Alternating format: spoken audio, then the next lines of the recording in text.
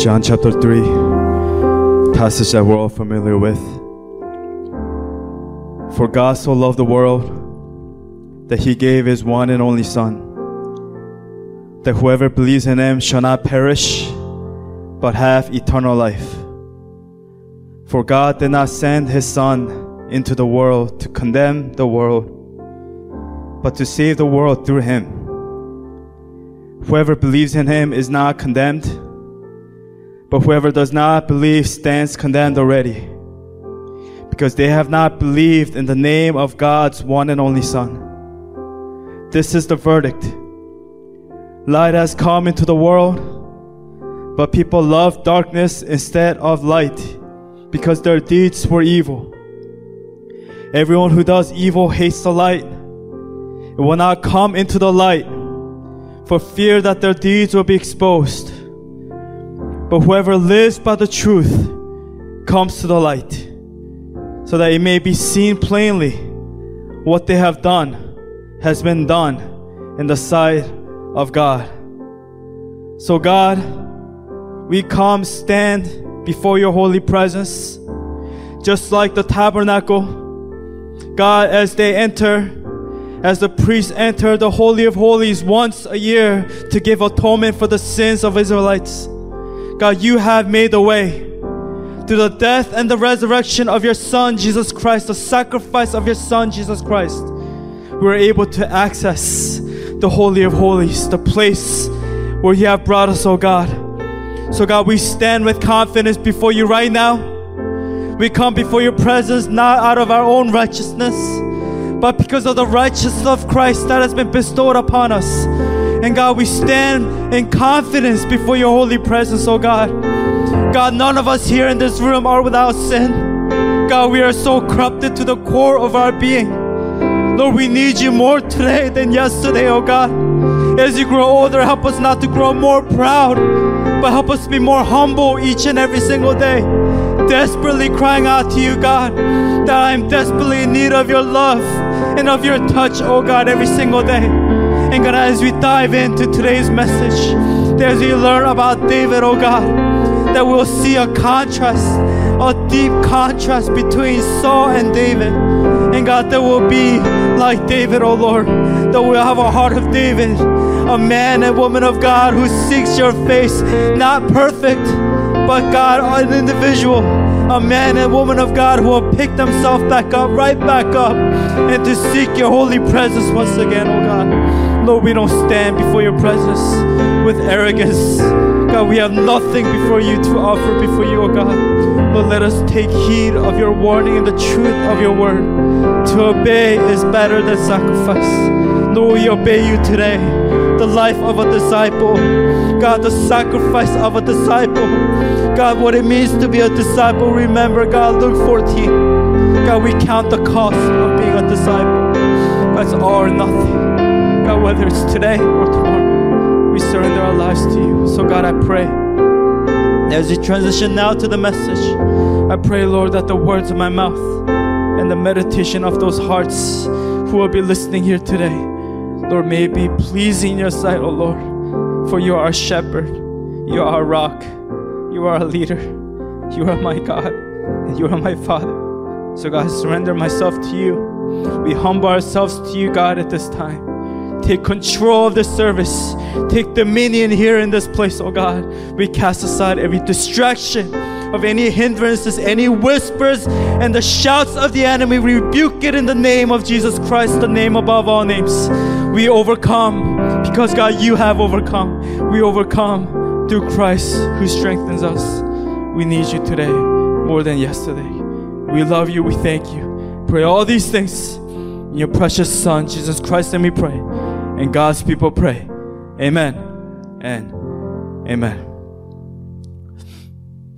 All right, God bless you all. Let's just take a moment to greet our neighbors at this time. And I'm excited about today's message because we will be doing a shift. We've been on Saul. We spoke about a little bit about Jonathan. But now we finally get to our main guy, the guy. And his name is David. I'm very excited to start this and to transition now to this new character named David. And today in this message, if you could just go back to the message from, I believe it's the 6th number of the sermon of this series, but the title was called The Rejected King and Saul Introduced, which I did a couple weeks ago. And I'm going to be doing a quite similar parallel between these two messages because these two individuals become the first two king of Israel. And they have similarities, but at the same time, they have many different qualities. And what makes them different and what makes David special is his heart after God's own heart. That's the difference. Saul is proud. David is full of humility. Amen. So today's message is called The Unlikely King. David introduced. The Unlikely King.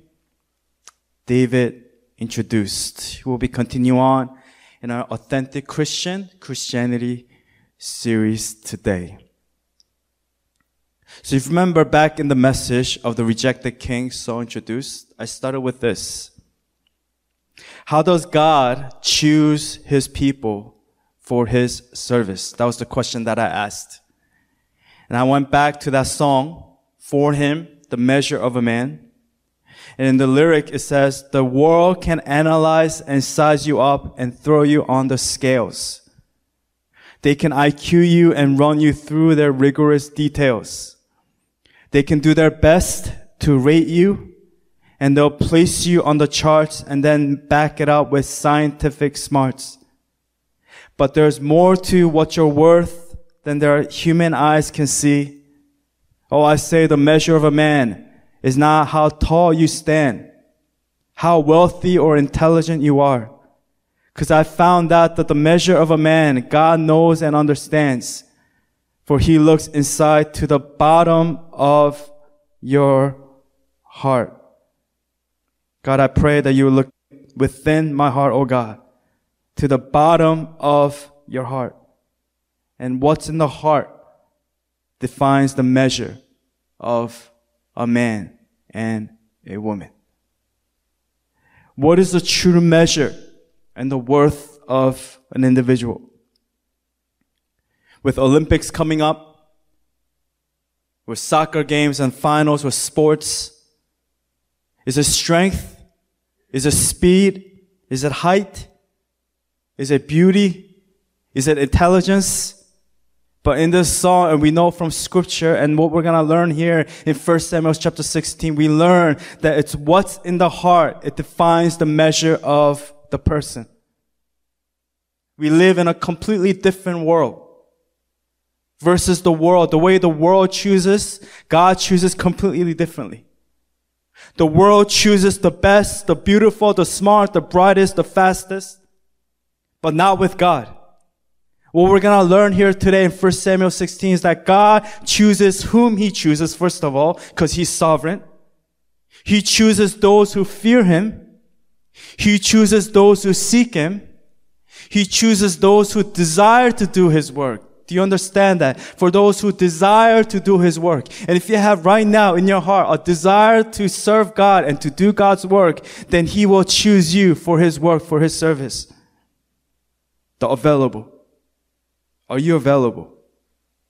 Am I available before God? Or am I too busy? Am I too distracted? Are you available before God? How does God measure a person? What's in the heart defines the measure of a man. And we learn from all the way from chapter 1, 1 Samuel, all the way up until now, chapter 16. We learn that Saul, we learn about Hannah, we learn about Samuel, we learn about Jonathan and the armor bearer, and we see a complete opposite in the way that they live their lives. We have been learning from our series, especially with Saul, that he lacked the inner character to be a great king.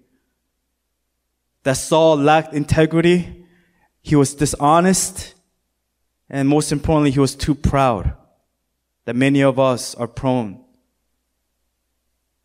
to. We learn about, in chapter 15, about the Amalekites. We learned about last week to obey is better than sacrifice. We learned about Samuel's last warning to Saul from God, telling Saul that I have regret and I have rejected you as king of Israel. We learned that God desires a humble and a broken individual and a faithful leader, not a proud leader, not a proud king. And we will see here today in 1 Samuel chapter 16, a huge shift, a complete shift. Behind the scenes, this is happening. The context is Saul is still king. It says, I think he was king for like 40 or 40 something years. At the age of 30, he becomes king. He's still the king, but God, behind the scenes, again, this is done in secret. God had already chosen a new king, a young boy named David, a nobody, a shepherd boy named David, to rise up, to take place as the new king of Israel. And we will right now get into the scripture, and I hope you're excited as we are introduced now to the story of David. Let's go with 1 Samuel chapter 16, and the title says, Samuel anoints David. Amen. Let's start with verse 1. The Lord said to Samuel, how long will you mourn for Saul, since I have rejected him as king over Israel? Fill your horn with oil and be on your way. I am sending you to Jesse of Bethlehem. I have chosen one of his sons to be king. We see that Samuel, he loved Saul, even though Saul was disobedient. But Samuel he could not get past the fact that Saul was corrupted in evil. He took it personally because he was the one that anointed Saul as the first king of Israel. Many of us, we remain in our past. When we sin, we stay in our past. But God, he wants us to get up and to move forward. His train is moving. Get on that train of God. How long will you mourn? How long will you stay there for Saul? I have rejected him as king over Israel. Fill your horn with oil and be on your way. We need to be on our way where God is leading us. Do not let anyone else hold you back from being able to go in the path and the journey that God had called you to live. I'm sending you to Jesse. Again, Jesse is the father of David. I have chosen one of his sons to be king. Verse 2, but Samuel said, how can I go? If Saul hears about it, he will kill me. But never be afraid of people. Be afraid of God. When God calls us to go, go. Go in faith and encourage. Whether it's a Muslim nation, it's a country it's a Buddhist nation, whether it's a Hindu nation, it doesn't matter. You go in faith and you go in courage. The Lord said, take a heifer with you and say, I have come to sacrifice to the Lord. Invite Jesse to that sacrifice, and I will show you what to do. You are to anoint for me the one I indicate. Samuel did what the Lord said. When he arrived at Bethlehem, the elders of the town trembled when they met him. They asked, do you come in peace? Samuel replied, yes, in peace. I have come to sacrifice to the Lord. Consecrate, which means to purify. Purify yourselves, consecrate yourselves, and come to the sacrifice with me. And then he consecrated, purified Jesse and his sons, and invited them to the sacrifice. So what it means here, consecration, what is the purification process? It's just literally getting rid of foreign gods. If there's any idols, get rid of them. Changing your clothes, about washing up, taking a bath, and no physical intimate act. Purify yourself, consecrate, saying, get ready. Because God is about to do something great. Verse 6, when they arrived, Samuel saw Eliab and thought, surely the Lord's anointed stands here before the Lord. Is that the name David? No, it's Eliab, the older brother. When Samuel saw Eliab, he thought, surely the Lord's anointed stands here before the Lord. And we could just imagine Eliab being similar to Saul. Again, Saul, what was his physical attribute? He was tall, handsome, right? He was rich and handsome. Remember that? He was a head taller than everyone else. So Samuel thought maybe God is going to choose the same way. And Eliab was tall and handsome, I'm sure. That's why Samuel thought to himself, surely Eliab is the one that God has chosen. But verse 7, and this is the key. But the Lord said to Samuel, do not consider his appearance or his height, for I have rejected him. The Lord does not look at the things people look at.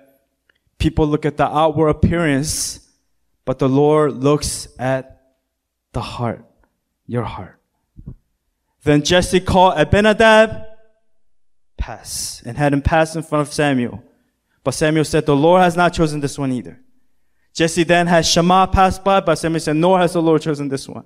Jesse has 7 of his sons pass before Samuel, but Samuel said to him, the Lord has not chosen these. So he asked Jesse, are these all the sons you have? And he's, there's that loser, the youngest. He's not even here. There's still the youngest, Jesse answered. He's tending the sheep. Samuel said, and again here, this is very important, tending the sheep. Do you remember the contrast between the two? Saul was what? Searching for the donkeys. He says he could not find it there. He did not find it there. He was like, oh, I'm lost. I don't know what I'm doing. But what is this young boy doing? We see right away that he is a shepherd boy, a young shepherd. God is grooming him in the secret place, giving clues to the reader that he will be a great and an amazing king. He is tending the sheep, Samuel said. Send for him. We will not sit down until he arrives. So again, all this is happening. This process is like a couple hours. This isn't like text, come David, and then come. Someone has to go look for him, get him here. They don't even have vehicles. They gotta like run or like ride the sheep or I don't know. Just get over here. Everyone's standing during this whole time. We see here the side note here is Saul is still king. They stood the whole time. And the anointing is done in secret. This is done in secret, guys, because if Saul finds out, he will destroy all of them. Kill all of them. Verse 12. So he sent for him and had him brought in. He was glowing with health and had a fine appearance and handsome features. Then the Lord said, rise and anoint him. This is the one. So Samuel took the horn of oil and anointed him in the presence of his brothers. I bet the brothers were like, Argh. And from that day on, the Spirit of the Lord came powerfully upon David. Samuel then went to Ramah. So point A, he is a shepherd boy. And we see it in verse 11. So yes, Jesse, are these all the sons you have? There is still the youngest, Jesse answered. He is tending the sheep, Samuel said. Send for him. We will not sit down until he arrives. Shepherd boy. Remember the rejected king Saul introduced? Saul was an incompetent individual, an awful caretaker of his father's belongings. And we see right away that he was a terrible king. We see the examples that he showed. He didn't have a good relationship with his son. Jonathan didn't even trust him. And it says in 1 Samuel 9:4, so he passed through the hill country of Ephraim and through the area around Shalisha, but they did not find them. They went into the district of Shalim, but the donkeys were not there. Then he passed through the territory of Benjamin, but they did not find them. This is the story of Saul. Complete opposite. Terrible problem solver. Not a responsible individual. A terrible shepherd, you can say. And in contrast, Saul was not a successful king. He was not a good shepherd to his people. He put himself first. He put himself first before God. So was not a very good caretaker of his father's animals. But we see that David, he was good enough that his family trusted him to take care of the sheep.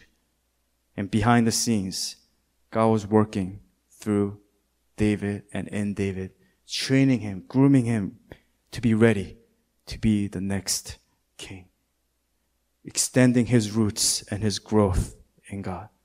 And we see all throughout Scripture that God, Jesus, that even the most notorious and amazing leaders in the Scriptures, they were all shepherds. We know that Abraham was a shepherd. We know that Moses was a shepherd. And we see that Jesus, he even calls himself the shepherd. We see it in Psalm 23 verse 1. The Lord is my shepherd. That's what David says. And I lack nothing. He says in John chapter 10, 11, Jesus says about himself, he says, I am the good shepherd. The good shepherd lays down his life for the sheep. He goes on, he says, I am not a hired hand, for a hired hand will run away when the wolf comes. But he says he will lay down his life for the sheep because he is the good shepherd, it says in John chapter 10. And we also know in Isaiah chapter 40 verse 11, he tends his flock like a shepherd. He gathers the lambs in his arms and carries them close to his heart. He gently leads those that have young. It's like those people that we see in the bus stops or in the train. When a pregnant individual comes or when an elderly comes, they're sitting in the spot. They don't get up for those individuals. But we see God, he is a gentle leader. He is a good leader. He gently leads those that have young. These amazing men were always noted for being good shepherds in the kingdom of God. So we see, letter A, that David was a shepherd boy.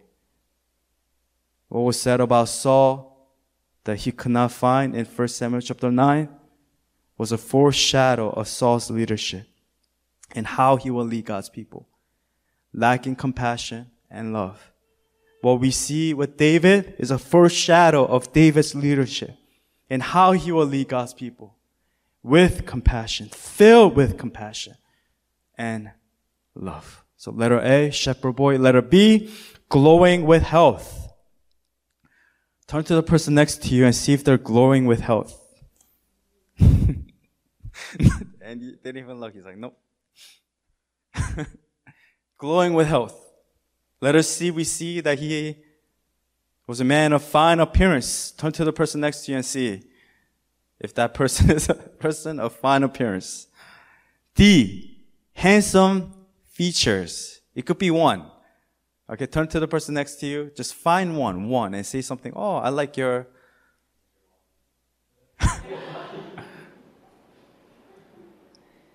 So letter A, shepherd boy. B, glowing with health. C, fine appearance. D, handsome features. It says in verse 12, so he sent for him and had him brought in. He was glowing with health and had a fine appearance and handsome features. Then the Lord said, rise and anoint them. This is the one. But again, the main thing is the heart. The Lord looks at the heart. So point number 1, tall, rich, and handsome, not. Tall, rich, and handsome, not. Samuel may have expected to find someone who resembles Saul's physical appearance because that's what he saw when he first anointed Saul as king. But nope, not in God. God is complete opposite. Verse 6, when they arrived, Samuel saw Eliab and thought, surely the Lord's anointed stands here before the Lord. Meaning he was impressed by the physical stature of Eliab and the other brothers. We see it in verse 8, verse 9, and verse 10. This is not it.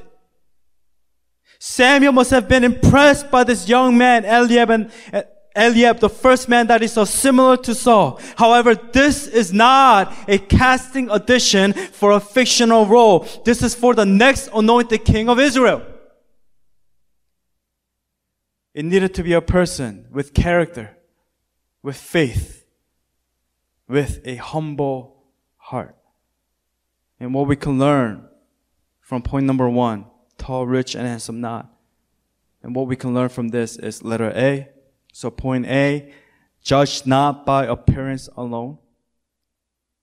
Judge not by appearance alone. In the kingdom of God, judge not by appearance alone. Doesn't mean we get to dress and do however we want. But again, judge not by appearance alone. B, judge not by how society admires. Judge not by how society admires. Do not follow the ways of the world, what's trending with celebrities or on Instagram and social media. Instead, let us see. Judge by character and heart.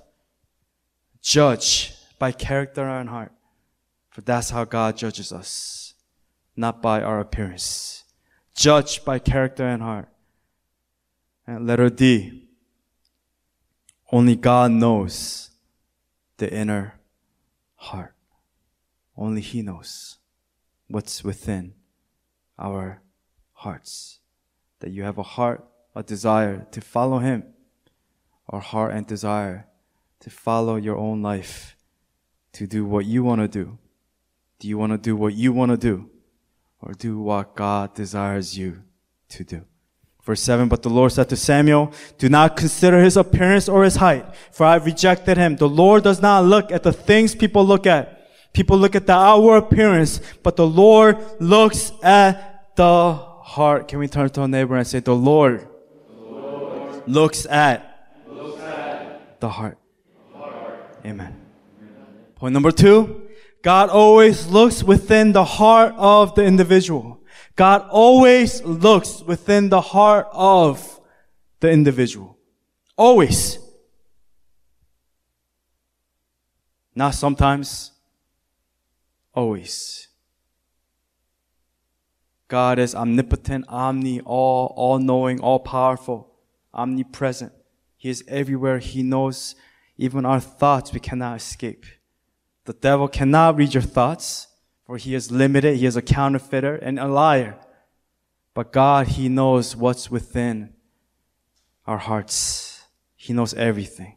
We cannot hide or run away from Him. Verse 6 to 13 says, when they arrived, Samuel saw Eliab and thought, surely the Lord's anointed stands here before the Lord. But the Lord said to Samuel, do not consider his appearance or his height, for I have rejected him. The Lord does not look at the things people look at. People look at the outward appearance, but the Lord looks at the heart.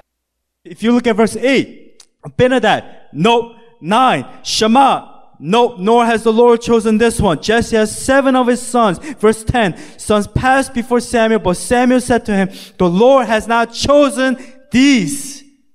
Verse 11, so he asked Jesse, are these all the sons you have? They're still the youngest. Jesse answered, he is tending the sheep. Samuel said, send for him. We will not sit down until he arrives. Never before have David been honored this much before his brothers. Just like Joseph, the youngest. God chooses the lowest, the humble, the marginalized, the outcast. Verse 12, so he sent for him and had him brought in. He was glowing with health and had fine appearance and handsome features. He had good attitude. He was a good individual, a good-hearted boy, not filled with corruption, a scoundrel, but he was innocent, handsome features. Then the Lord said, rise and anoint them. This is the one. So Samuel took the horn of oil and anointed him in the presence of his brothers. And from that day on, the Spirit of the Lord came powerfully upon David. Samuel then went to Ramah. And we see here God literally pops Samuel's earthly lenses and warns Samuel about the dangers of judging by appearance alone. He's reminding that appearance does not equal to the quality of the person, what they are like or what their true heart is, for only God knows what's inside the heart of the individual. Verse 7, again, we've said this a lot, but let's all read it together. Ready? 1, 2, 3. But the Lord said to Samuel, Do not consider his appearance or his height, for I have rejected him. The Lord does not look at the things people look at. People look at the outward appearance, but the Lord looks at the heart. Praise be to God for some of us, for a lot of us, that God doesn't judge us according to our physical attributes. Why are you laughing?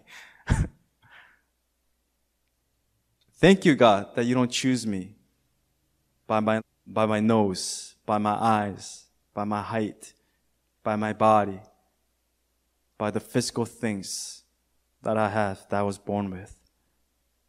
Thank you, God, that you choose your people by their hearts and by their faith in Christ and by their character. Never appearances.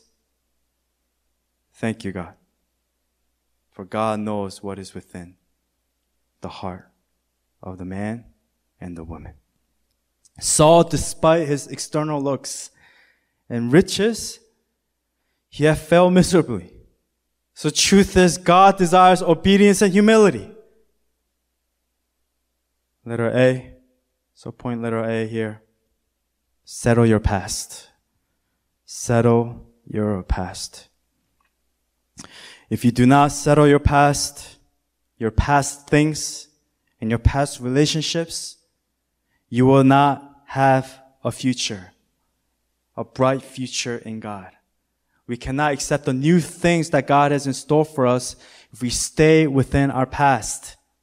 And we see here in verse 1, the Lord said to Samuel had to get past the past of what happened with Saul. He was mourning. He could not get up from bed. He could not get up and move forward with the new day that God had given him. How long will you mourn for Saul? How long? How long are you going to stay in your present and your past? Since I have rejected him as king over Israel, it's over. Fill your horn with oil and be on your way. Turn to your neighbor and say, be on your way. Move on, move forward. I am sending you to Jesse of Bethlehem. I've chosen one of his sons to be king. We must settle our past to move forward for the future. In every man's Bible, it says this. It says, it has been said that when the past is quarreling with the present, there can be no future. I'll say it again. It has been said that when the past is quarreling with the present, there can be no future. You must get past the present in order for you to accept the new things that God has in store for us. We cannot keep the old car, what we're trading in, and expect to get a new car and hold it.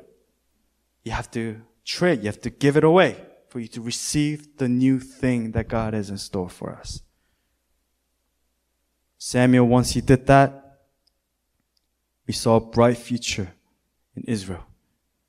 To live a life, a new life in the future, we must settle our past. So again, letter A, settle your past. Letter B, develop your inner character. Develop.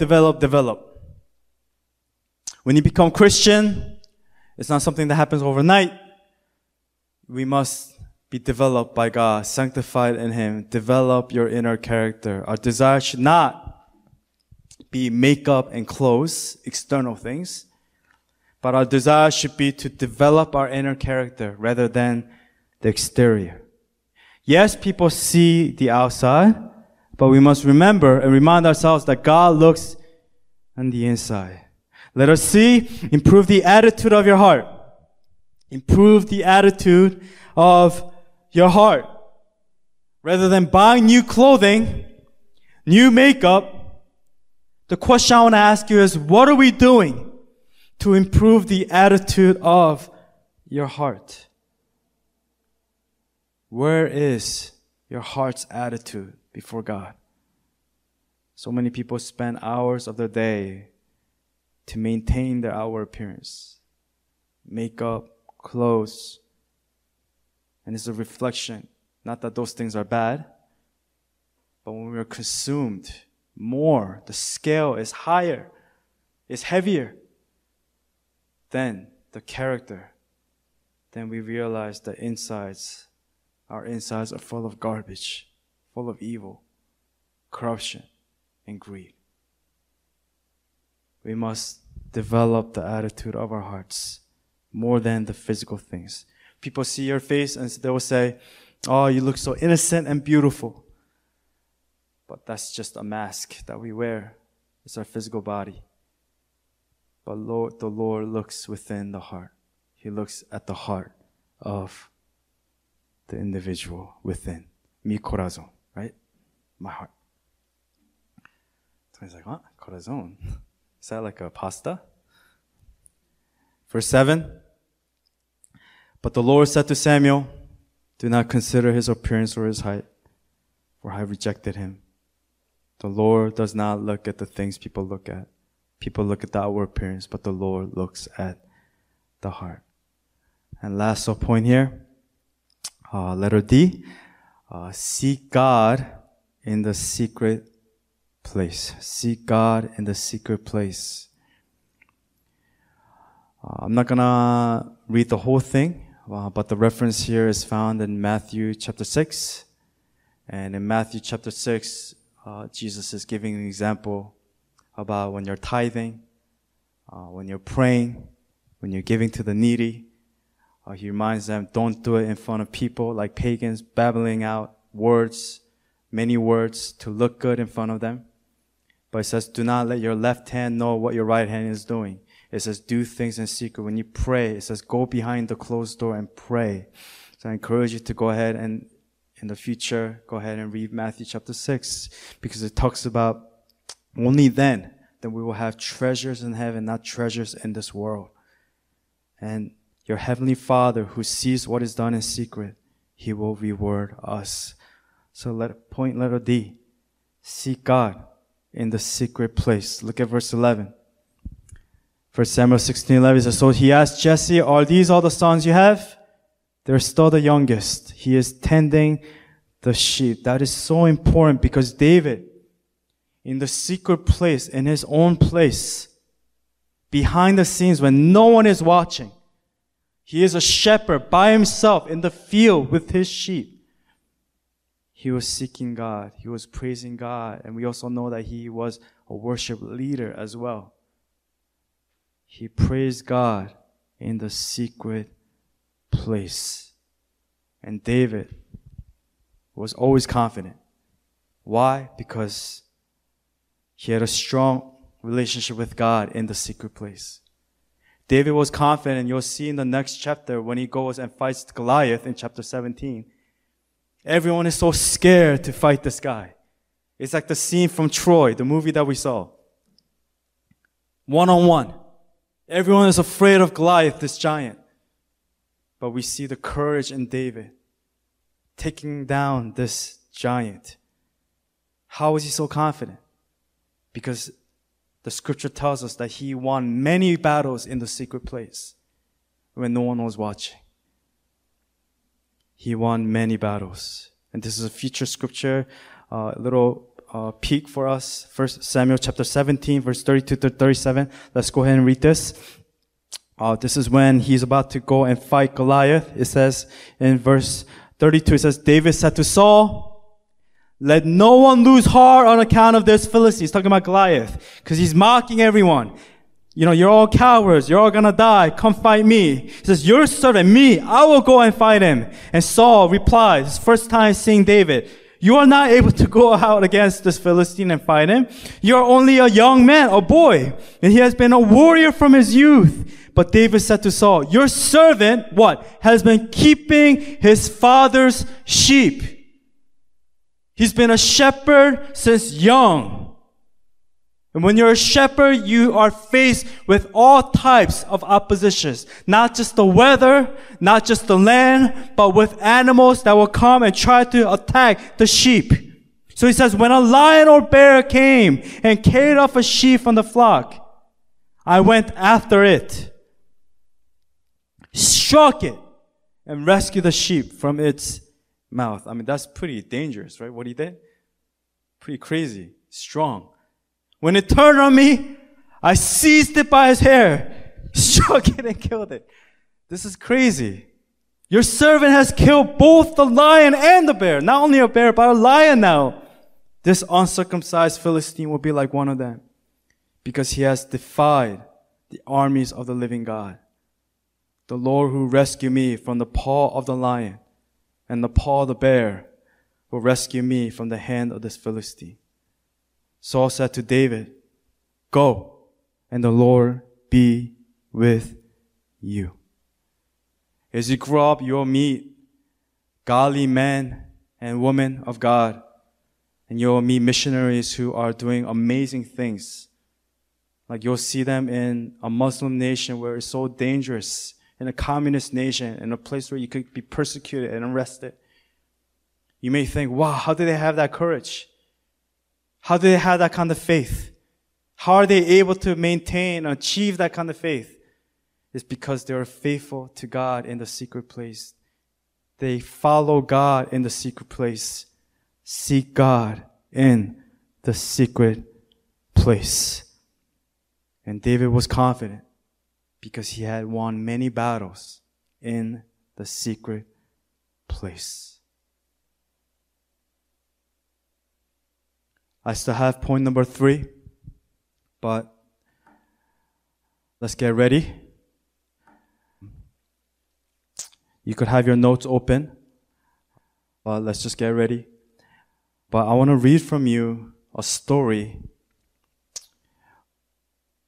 from a book called A Tale of Three Kings. A Tale of Three Kings. I believe it's written by Gene Edwards.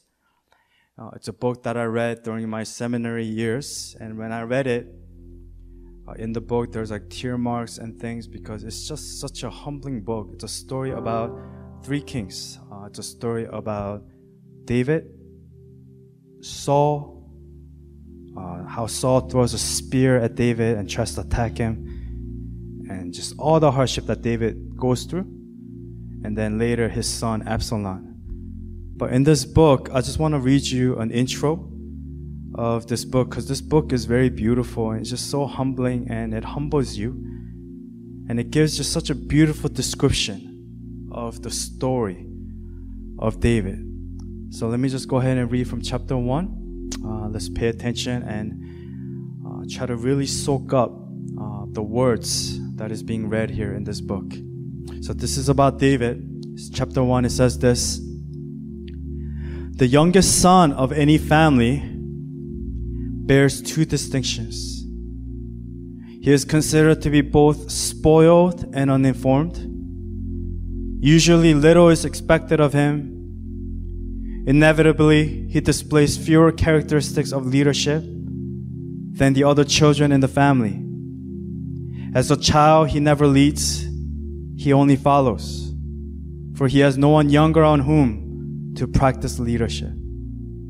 So it is today, and so it was 3,000 years ago in a village called Bethlehem, in a family of 8 boys. The first 7 sons of Jesse worked near their father's farm. The youngest was sent on treks into the mountains to graze the family's small flock of sheep. On those pastoral jaunts, this youngest son always carried 2 things: a sling and a small guitar-like instrument. And he's like, oh, my guitar, the small one, the mini. Spare time for sheep herder is abundant on rich mountain plateaus where sheep can graze for days in one sequestered meadow. But as time passed and as days became weeks, the young man became very lonely. The feeling of friendlessness that always roamed inside him was magnified. He often cried. He also played his harp a great deal. He had a good voice. Dan's like, that's me. So he often sang. When these activities failed to comfort him, he gathered up a pile of stones and one by one swung them at a distant tree with something akin to fairy.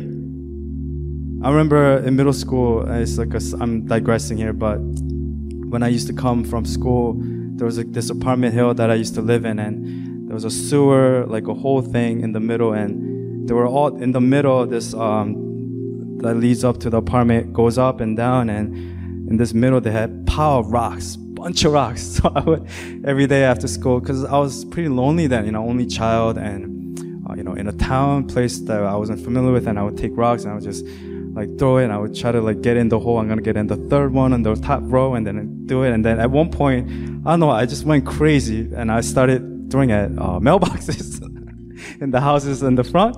And one time this guy came out, he was like, "What do you think you're doing? Are you the one that's been doing that?" And he was very nice about it. He's like, "Please don't do it anymore." And I said, "I'm very sorry," in my broken English. But again, loneliness, it leads us to do things, right? And that's what he was doing. We reassemble his rocks, just making things and just swinging at a distance, just swung them at a distant tree with something akin to fury, right?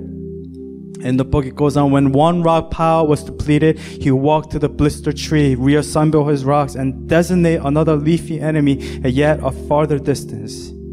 He engaged in many such solitary battles. The shepherd, singer, slinger also loved his Lord. At night, when all the sheep lay sleeping, and he sat staring at the dying fire, he would strum upon his harp and break into quiet song. He sang the ancient hymns of his forefathers' faith.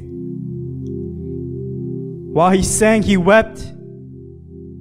And while weeping, he often broke out in an abandoned praise, until mountains in distant places lifted up his praise, and tears and passed them on the higher mountains, until they eventually reached the ears of God. I remember reading this. I remember visually, even right now in middle school, when I gave my life to Christ, when Christ came to me, having a boombox. Back then it was a cassette player. I have it by my head, play praise songs before I go to sleep in my loneliness with tears falling down.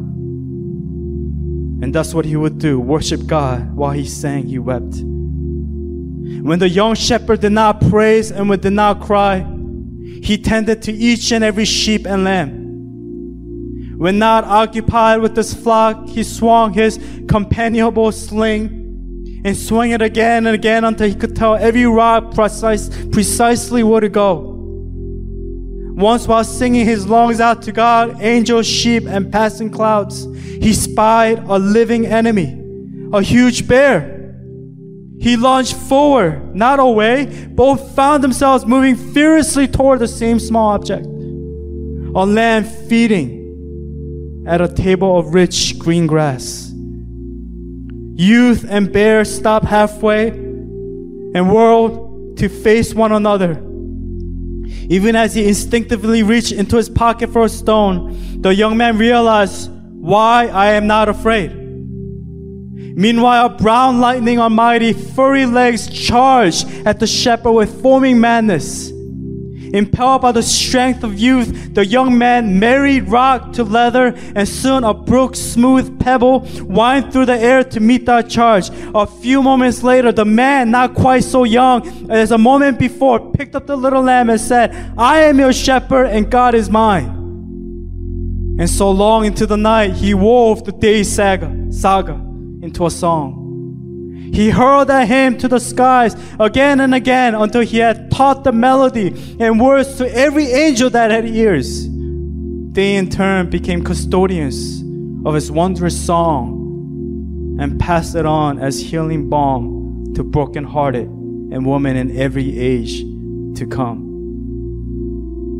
A figure in the distance was running toward him. It grew and became his brother. "Run!" cried his brother. Again, this is the story of 1 Samuel 16. The brother that went to go get him. "Run with all your strength. I'll watch the flock." Why? An old man, a sage, a prophet. Remember, sage means prophet. That's what you guys learned a long time ago. He wants to meet all 8 of the sons of Jesse, and he has seen all but you. But why? He's asking, why? I'm nobody. Why? Why? Just run! David runs. So David ran. He stopped long enough to get his breath. Then sweat pouring down his sunburned cheeks, his red face matching his red curly hair. He walked into his father's house, his eyes recording everything in sight. The youngest son of Jesse stood there, tall and strong, but more in the eyes of the curious old gentleman than to anyone else in the room. kith and kin cannot always tell when a man is grown, even when looking straight at him. The elderly man saw, and something more he saw in a way he himself did not understand. The old man knew what God knew. God had taken a house-to-house survey of the whole kingdom in search of someone very special. As a result of the survey, the Lord God Almighty had found that this leather-lunged troubadour loved his Lord and with a purer heart than anyone else and on all the sacred soil of Israel. "Kneel," said the bearded one with the long gray hair to Samuel, almost regally, for one who had never been in that particular position. David knelt and felt oil pouring down on his head. Somewhere in one of the closets of his mind labeled childhood information, he found the thought, this is what men do to designate royalty. Samuel is making me ... What? I don't think you're supposed to say ... The Hebrew words were unmistakable. Even children knew them. Behold the Lord's anointed. Quite a day for that young man, wouldn't you say? Then do you find it strange that this remarkable event led the young man not to the throne, but to a decade, I'll say it again, to a decade of hellish agony and suffering? It's talking about Saul attacking David. On that day, David was enrolled not into the lineage of royalty, but into the school of brokenness. Tell the Lord, Lord, I desire to be broken before you. Samuel went home. The sons of Jesse, save one, went forth to war. And the youngest, not yet ripe for war, received a promotion in his father's home, from shepherd to messenger boy. His new job to run food and message to his brothers and on the front lines. He did this regularly. And on one such visit to the battlefront, and this is gonna lead us to next week, the message when he fights Goliath. On one such visit to the battlefront, he killed another bear in exactly the same way as he had the first. This bear, however, was 9 feet tall and bore the name Goliath. And as a result of this unusual feat, young David found himself a folk hero. And eventually he found himself in the palace of the mad king. And in circumstances that were as insane as the king, the young man was to learn many indispensable lessons. Amen. So with point number 2, God always looks within the heart of the individual. Settle your past, develop your inner character, improve the attitude of your heart, and seek God in the secret place. I want to end with this question.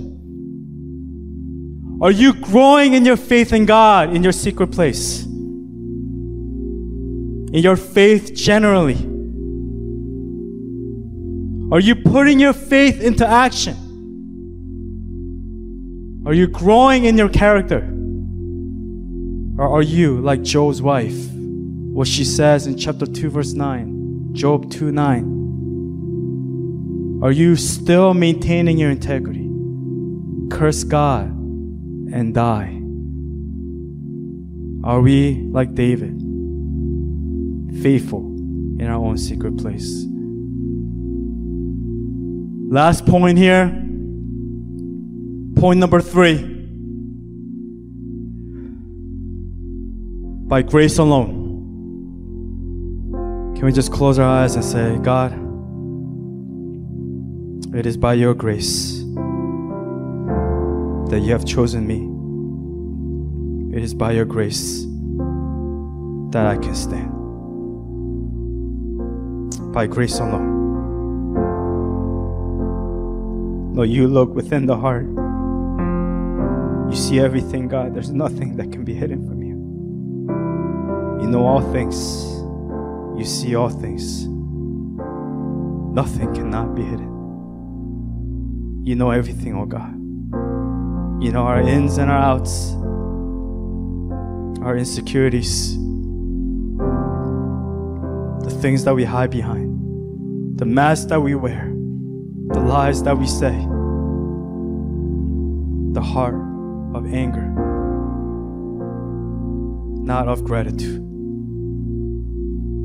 By grace alone. God chooses His people by grace. Saul, physically, he was perfect, but he lacked humility. David, on the other hand, he lived in humility all of his life. His answer was, yes, Lord. I may not have everything. I may not understand everything, but yes, Lord. Yes, Lord, I messed up, but I need you right now. Your truth is greater than my feelings.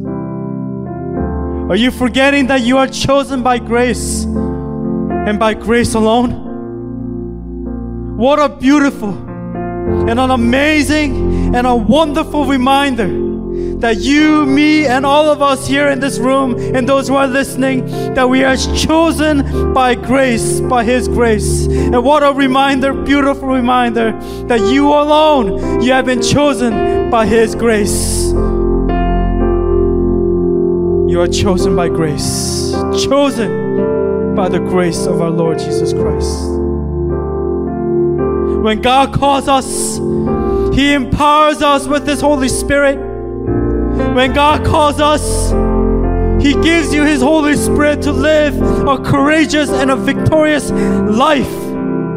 Ephesians 2:8-10, it says this, for it is by grace you have been saved, through faith, and this is not from yourselves. It is the gift of God, not by works, so that you can boast or that no one can boast. For we are God's workmanship, His handiwork, created in Christ Jesus to do the good works which God prepared. He prepared in advance for you and for me, for us to do. Point number 1, tall, rich, and handsome not. Number 2, God always looks within the heart of the individual. And point number 3, by grace alone. And if you focus on the main words that were used here, not always alone. Point number 1 was not, point number 2 always, and point number 3 was alone. It sums up the key words for each point. It sums up to this: not always alone. The key message here today is that you are not alone. You have the Lord Jesus Christ. You are yoked with Christ. You are not alone. When you feel like you're alone in the secret place, the Lord walks with you. The Lord strengthens you. It is by grace you have been chosen. It is by grace that we are able to enter His holy holies, enter His place of throne, the holiness of God. It is through the righteousness of Christ that we are able to stand before Him today. Not always alone. You are not alone. You are in Him, and through Him you will overcome. So if you can place the right hand of your hands to the left side of your chest, your heart representing your life. Let us commit our hearts back to God. Let us turn to Him. It is by grace alone. It has nothing to do with how tall you are, by your height, or by the way you look, by what we have, the money that we have in the bank accounts. It is the Lord that looks within the heart. The Lord chooses His workers. God chooses His servants by their hearts. How does God choose? How does God choose His people for His service? It is by the measure of the heart, the conviction of your heart, your willingness of your heart. Are you willing to do the will of God, or are you not? Are you willing to humble yourself and to seek after God, or are you willing to follow your own destiny or the destiny that God has for us?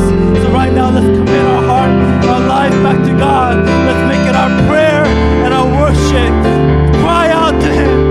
Cry out to Him as David did. Cry out to Him and seek His face this morning. Let us pray together.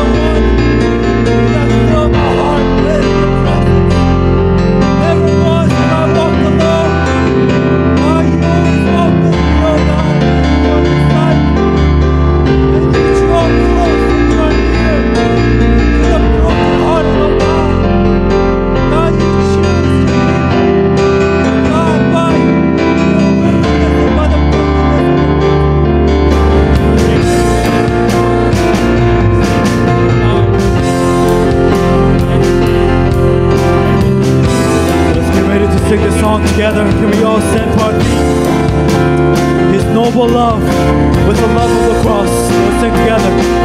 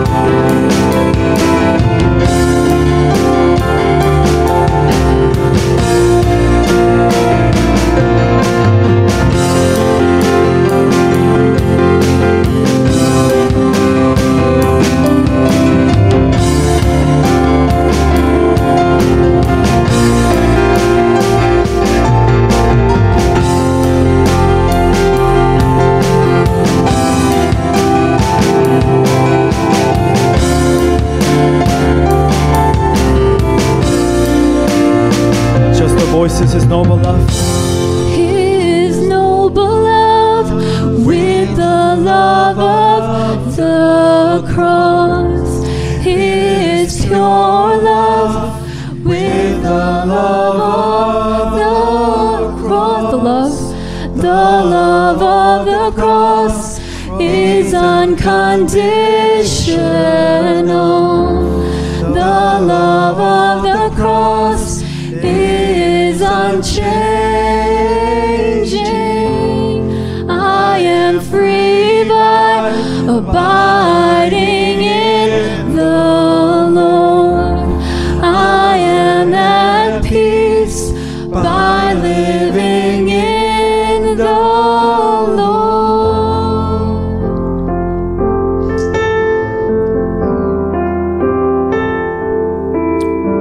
Lord, as David, you prepare a table before me in the presence of my enemies. And we understand from the story in 1 Samuel 16 that his brothers were not supportive of him.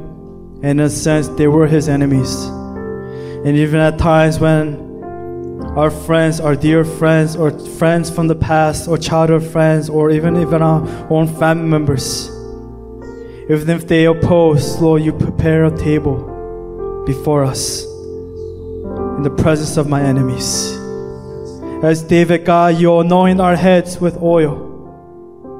And God, it is not with leftover, but Lord, my cup overflows. Surely your goodness and your mercy will follow me all the days of my life. And I will dwell and I will live in the house of the Lord forever. Lord, thank you that you are our great shepherd, the one who died for us, the one who rescued us, the one who loved us and died on the cross for us. Not only, God, did you die, but God, you have risen again from the dead. You have resurrected, you have ascended into the heavens, and you have sent your Holy Spirit to strengthen us and to guide us in our times of mourning and trials and suffering. Lord, you are faithful. Faithful you are, faithful you have been, and faithful you will be for tomorrow. Even if I live for tomorrow, and tomorrow is not promised, faithful you will always be. The spotless Lamb, Lord, you are here with us. The spotless Lamb, you are here in our pain, in our lives. Lord, we thank you for this message. We thank you for the reminder that tall, rich, and handsome not, that God, you always look within the heart of the person, the individual. And the most important reminder, it is by grace alone, which sums up the words, and that we will not forget for the rest of our lives. Not always alone. Can you whisper that in your heart with your right hand to the left side of your chest? Remind yourself and minister yourself. You know, when I preach, when I pray, I'm not here doing anything, a show or preaching to you. I'm preaching to myself. I minister to my own heart. And that is why I'm able. And you know, I never, barely even in my own life, tears fall unless it's in these moments where I know I'm broken and I'm lost. And this is me ministering to myself. For I am lost without Him and I need Him more than anything. Remind yourself today, with your hand to the left side of your chest, your heart representing your life. Whisper into your heart. Say, not always alone. Not always alone. You're not alone. You are not alone. For the Lord walks with you. For the Lord walks with us. Amen. Lord, we pray all these things in your precious Son, the name of our Lord Jesus Christ, the name, the great shepherd of the sheep, the King of kings, the Lord of lords, the name above all names. We pray all these things in the name of your Son, Jesus Christ, the precious Son, the precious name of Jesus Christ's name we pray. Amen. Amen. Amen. Dear Heavenly Father, thank you for giving us this Sabbath day and for blessing us with this space and with the message delivered to us through Reverend Andrew this morning. Lord, we thank you that you do not look at the outward things, but that you look within our hearts. You know all things, for you are omniscient and omnipotent. And just like David, we also desire to honor you and please you through a spirit of humility and obedience. We ask for the strength to move on from our past and to overcome our present struggles, not being influenced by the way people see us or being led astray by the worldly ways. We look to you alone, for you are our only good shepherd. It is by your grace and your mercy that we can stand before you today. And so with every breath that we have left in this life, we will remain faithful to you and seek after you always. At this time, we lift this offering up to you, thankful for all that you have done for us, and pray that it will be used to further your works and your glory. Please continue to watch over each of our members and protect them and their families this week. We love you and pray all this in Jesus' name. Amen.